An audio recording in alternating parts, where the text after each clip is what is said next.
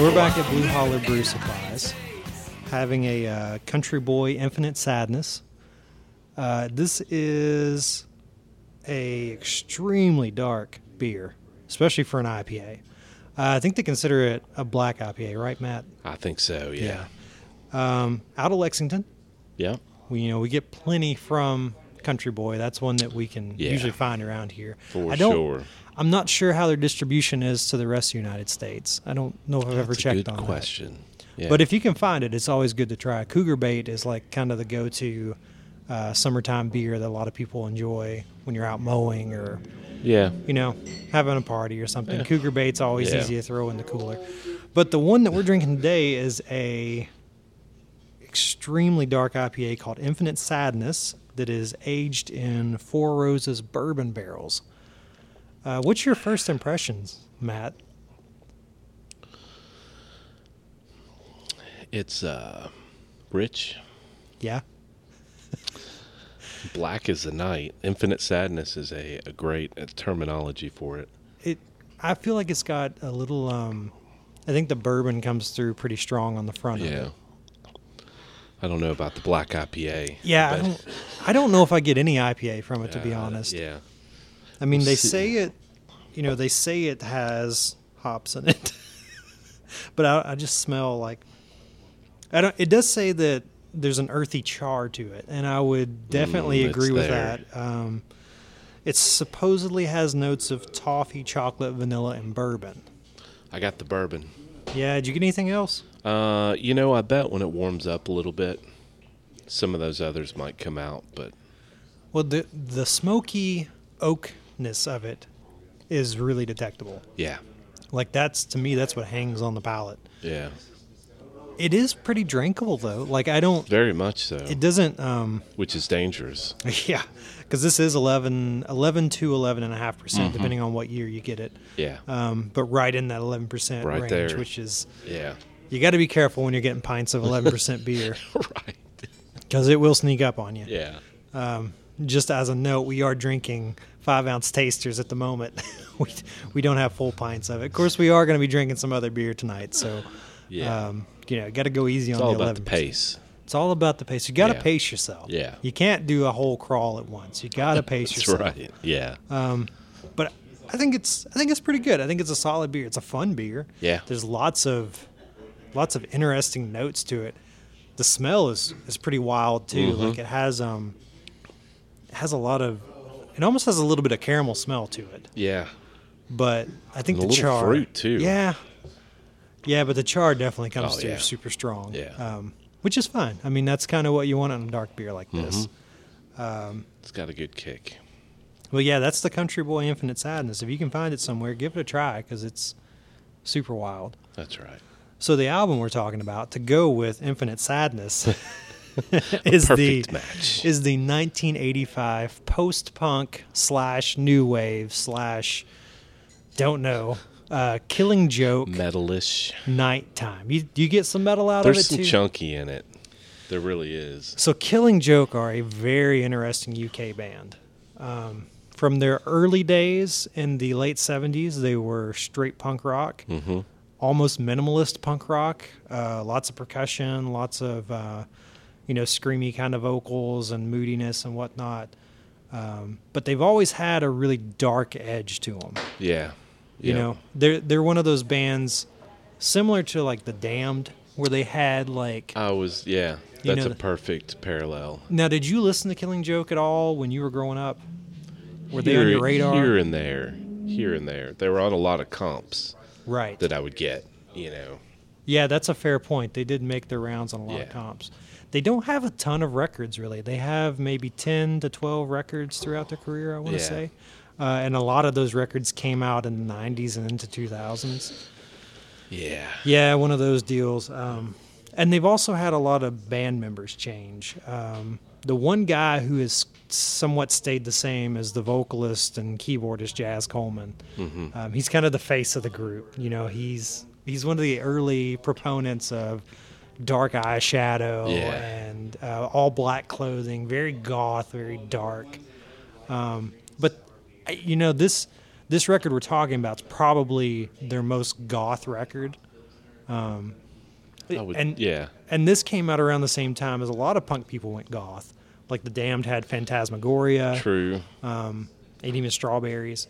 There were all these records by punk groups that were getting kind of into the goth thing. Mm-hmm. Susie Sue, she had Tinderbox. And, the ones that came after that. Yeah, I'm sure there was a Cure album out at that time. Absolutely. Jesus and Mary Chain. Jesus and Mary Chain. They all kind of went through this goth phase at this point in their careers. The late 70s was pure punk. The early 80s was the punk transition into goth, kind of. Yeah.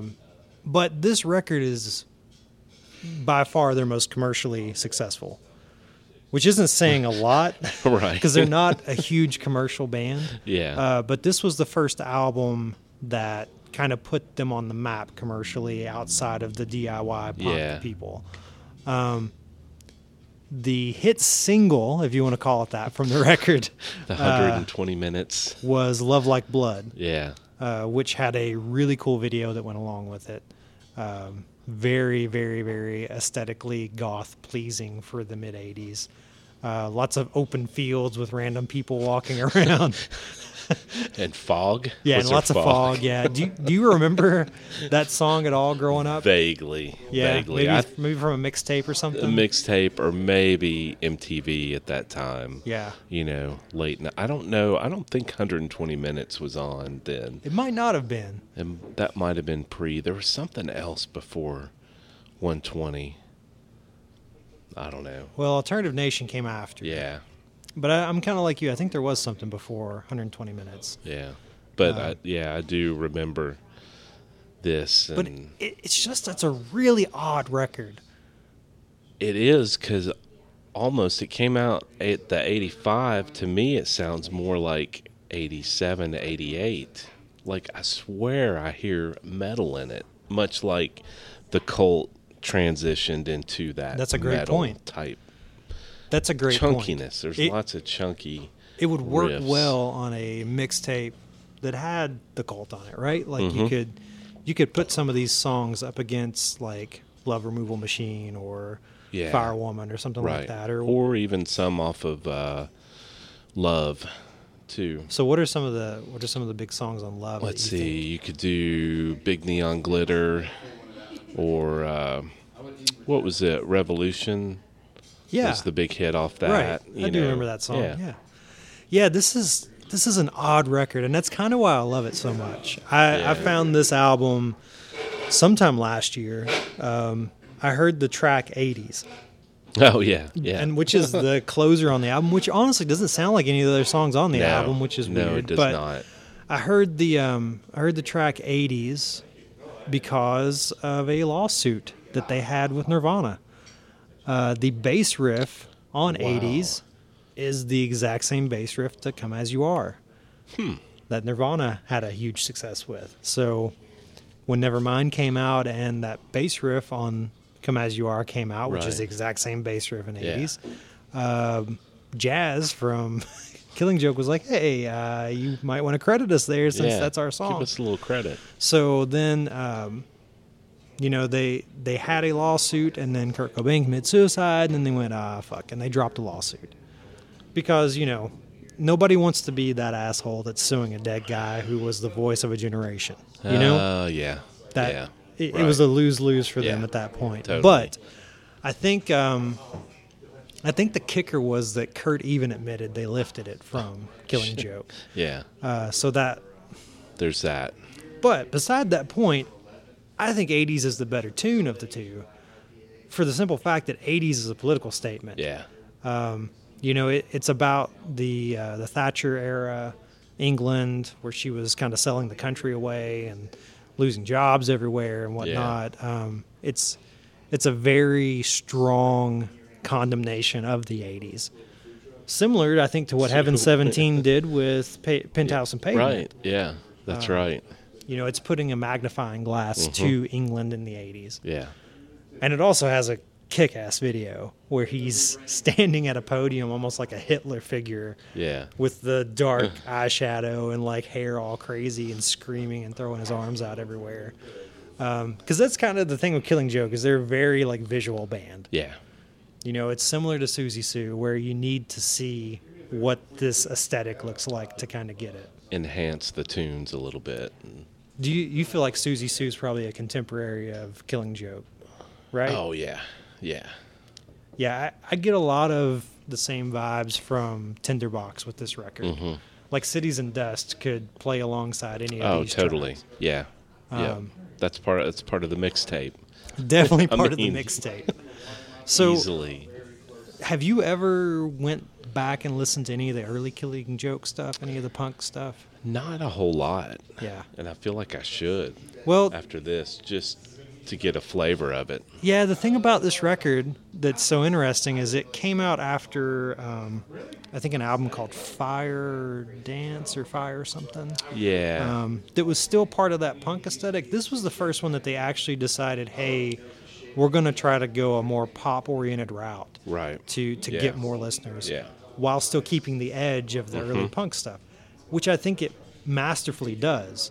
You know, there's tracks like Kings and Queens that are very upbeat, but yet the guitar throughout the whole record is super cutting and biting, almost like Gang of Four or Wire or contemporary post-punk acts like that. But yet it has studio glitter to it. Like it has a polish to it. It has a polish. A certain sheen. But yeah, it charted in the UK. It was a fairly big record in the UK. So Love Like Blood peaked at number 16, which is, that's pretty good for a band that. That's a good song too. Right, yeah. And is that the one that has the feel good riff? Yeah. Bass line? That is it. Yeah, that's the one that, I don't know what year Dr. Feelgood came out. Probably 88. 7 or 88. It definitely lifted that bass riff from totally Love Like Blood. Totally. I mean, it's immediate. You hear it immediate. Yeah. So yeah, it placed 16 in the UK. It even reached number 5 in the Netherlands, it said, which is, I feel like they understand this kind of music more in that area, like even with black metal and things like that. Like they get the dark music a little bit better than maybe we do in the US or in the UK. Yeah, at that point it was probably Miami Vice and Duran Duran. Yeah. And Bruce Springsteen, Born in the USA. Yeah. Was filling the charts. Thriller still. Maybe. Yeah, no, it stayed in the charts through the 80s. Something else that to speak to the success of this record is they were on EG. EG was the label they were on. Oh, that's interesting. And once this album came out and started charting, they signed with Virgin. So they took a definite step up there. Yeah. Yep. Now, to get to the bad part about this record, as good as this is, they could never capture this again. This was, they caught this and put it in a bottle, and then it just completely busted and shattered and went everywhere. Because the album after this, Brighter Than 1,000 Suns, is absolute garbage. It is, they took the synth, like this album has a little synth to it. It's not overly synth heavy, but it does have it, and it has some electronic drum sounds. But the next album was like full synth. Total. Yeah, and that was 87? Yeah. Probably. Yeah, and the trouble 86. 86. Yeah, Ooh. So it's like right after. Yeah. And the trouble with that is they started getting compared to like Simple Minds. which nothing wrong with Simple Minds, but if you're a punk band, you don't want to be compared to Simple Minds. No. Even if you're a goth band, you don't want to be compared to them. And it didn't, it didn't chart at all, basically. It just completely fell off. I remember that one in the cutout bins a lot. Yeah. Black cover. It's got a circle with the dude's face on it. Yeah. Yeah. It's a really cool looking cover, but the record's kind of trash. It's really not that good. It's kind of like that Gang of Four record we see all the time. Hard. It's Hard. Yeah. Something like that. I think we have 2 copies right now. Yeah, that's the thing is, when the post-punk bands went too heavy into synth territory, it never seemed to work out for them that well. Yeah. I mean, just off the top of my head, I can't think of any that it worked out for. Other than maybe Susie Sue, she had a pretty she had a pretty good career. Even like Kiss Them For Me and things like that charted well. But it's Peekaboo. But it's still not the same as Tinderbox. You know, it's not the same as Junta. It's not the same as those early records, Kaleidoscope, that were so fantastic. Right. Dark. So one thing that sucks about this album is it's hard to find. Because even though it sold well, it didn't sell well in the U.S. Yeah. The copy that I have is from Music on Vinyl. And Music on Vinyl pressed a black vinyl copy and a silver vinyl copy, and I got lucky and found a silver vinyl copy for a decent price. I think it was like maybe $35. Oh, yeah. Which is a lot. You know, it's a single LP. And even their regular retail for Music on Vinyl still... It's a little high because it's pressed in Denmark, maybe. I can't remember exactly. Belgium. Maybe pressed in Belgium. Yeah. So it can still be found, but they only pressed maybe 1,000 or 2,000 of them. Mm-hmm. So the repress is still kind of tough to find. Yeah. And Discog prices are all over the map, so it's a little tough to get that way. And if you're in the U.S., you know, buying UK presses is a little bit hard to do because you have to pay for the shipping and all that sort of thing. Yeah. It'll get you. So it's kind of a tough album to find. Your best bet may be to listen to it on Spotify and kind of get a feel for it and see if you want to drop that kind of cash. True, yeah. Has there been any, like this is a side topic a little bit, has there been any that you heard on Spotify and then was like, you know, I got to have this, and then went and dropped the cash for it? Or any that you heard online, like either on YouTube or some sort of streaming service? Yeah. You know, nothing really comes to mind, honestly. That's weird, but I still don't use Spotify a whole lot. Yeah. More for new releases. Well, and to be fair, you have a ton of physical copies of stuff. Like your collection's pretty massive, and not even counting your CD collection. Right. But I think maybe me and another guy at the shop, Lee, we tend to lean heavy. Yeah, it's when we hear that track or that album. Great tool though. It really is. You know, it makes a lot of it's a double-edged sword in a way, because you miss out on that crate digging experience a little bit. Yeah. But at the same time, some of that stuff would just never be possible to own unless somebody put it on Discogs. Yeah. And at least there, it's maybe graded a bit better than eBay or something to that knowledge. Yeah. Because eBay can be all over the map. Can be anything. Plays great. But to that point, I did pick up this copy on eBay. Oh, did you? I did. There was a guy in the States that was selling this on eBay, brand new. So it is able to be found at a decent price. I would suggest streaming it if you're into Nine Inch Nails, Ministry. Oh, yeah, definitely Nine Inch Nails. KMFDM, any of those like industrial, darker bands. Yeah. You're probably going to really enjoy this, because this is like the predecessor to that. Even, you know, Reznor's even said that Killing Joke's one of his favorite bands ever, just because of that dark, you know, that dark feel to it. Right. And the Spotify has the, I guess, deluxe edition. Yeah. Because I listened to all the bonus tracks of it has the studio sessions. And it has like the 12-inch singles and things like that on there, which are always fun to listen to. So let me ask you this. What would you rate this album out of 10? Ooh, out of 10. You know, it's definitely a 7 out of 10. Like a hard 7? Like a hard 7. Like a 7.5. I actually put it up to like a 9. 9? Yeah. Of course, you know, I'm more into a little bit of the darker music maybe than you are. Well, and you've spent more time with it too. Yeah. I kind of got obsessed with it, especially the song 80s. I got really obsessed with that song.